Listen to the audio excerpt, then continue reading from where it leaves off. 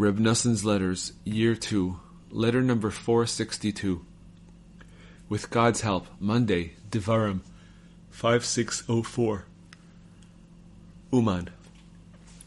Warm greetings, blessing, life, and all good to my dear beloved son. The illustrious and learned Reb Yitzchak, may he live, along with all his children, may they live. I received your lengthy letter yesterday, and I read it carefully twice. I do not understand, my dear son, your complaint that I should judge you favorably. Could you even consider that I do not always judge you favorably? This is all the more so, since nothing you have done to me is contrary to my will. So I have no reason to judge you favorably. I do not know who told you on my behalf that I was upset with you, God forbid, because you did something against my will, God forbid. All I said about this was that I was a little sorry, and that I felt great pity for you and for those of our beloved fine comrades, who, like you, sincerely and intensely yearn to be with me all the time. But then the barriers array themselves so thickly that even for the wedding of my son, may he live, a mountain stood between us, and neither you nor your brother Reb Shachna, may he live, could be with me at the wedding. I never considered being upset with you, though, God forbid.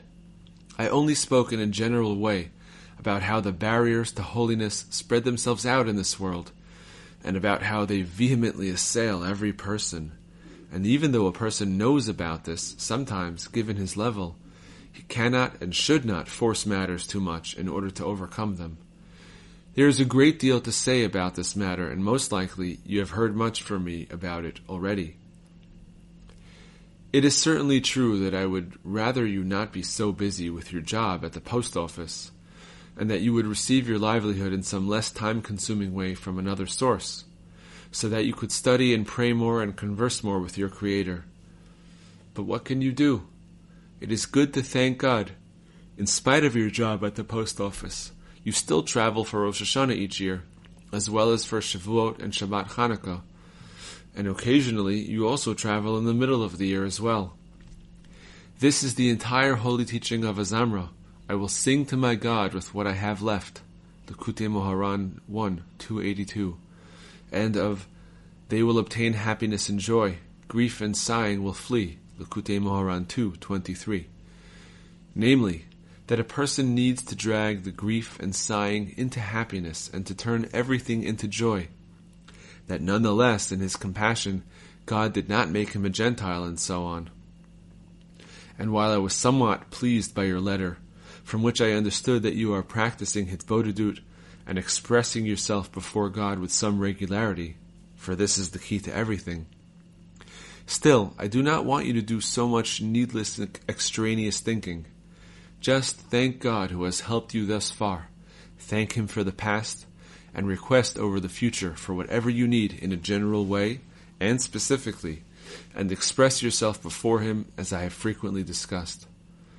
I would like to elaborate further, but I am extremely busy with the holy building. I intend to travel this coming Thursday, God willing, to Teravitza for Shabbat, and from there to Turin for Shabbat Nachamu. Salvation is in God's hands. May He guide me on paths of righteousness for His name's sake. Regarding my son, your brother, Reb David Tzvi, may his light shine. The pain and anguish that I have over him is deep indeed, especially since I have been informed that he is not feeling well. May God heal him. I was also informed yesterday that your son, my grandson David Tzvi, may he live, has no teacher and no study partner. I am surprised that you said nothing to me about this. I will be sure to speak with Reb Nachman and have him travel to Teplik today to offer him some good advice on this matter. Most likely everything will be fine. Do not be upset over this. I trust God that Reb Nachman, may his light shine, will bring you a good report on this matter. The final point is that the words of the Tzaddik, our master, teacher, and Rebbe of blessed memory, are true, right, firm, and established, that it is necessary to beseech God for everything. We have no one to lean on but our Father in heaven, and this is especially true for such a poor, destitute, and persecuted man as myself. But God's power to save is abundant. May the Comforter of Zion and Jerusalem soon save us and console us and bring us to joy over his salvation. The words of your father, extremely busy and waiting for salvation. Praise God, in the straits God gave us relief, and the setting of the roof beams is already completed. My upper room is already finished, and today they are placing the lattice work. God willing, tomorrow they will begin covering it with the shingles. But there are still great expenses involved in order to buy the tiles and to pay the laborers. God is our hope. Noson of Breslov.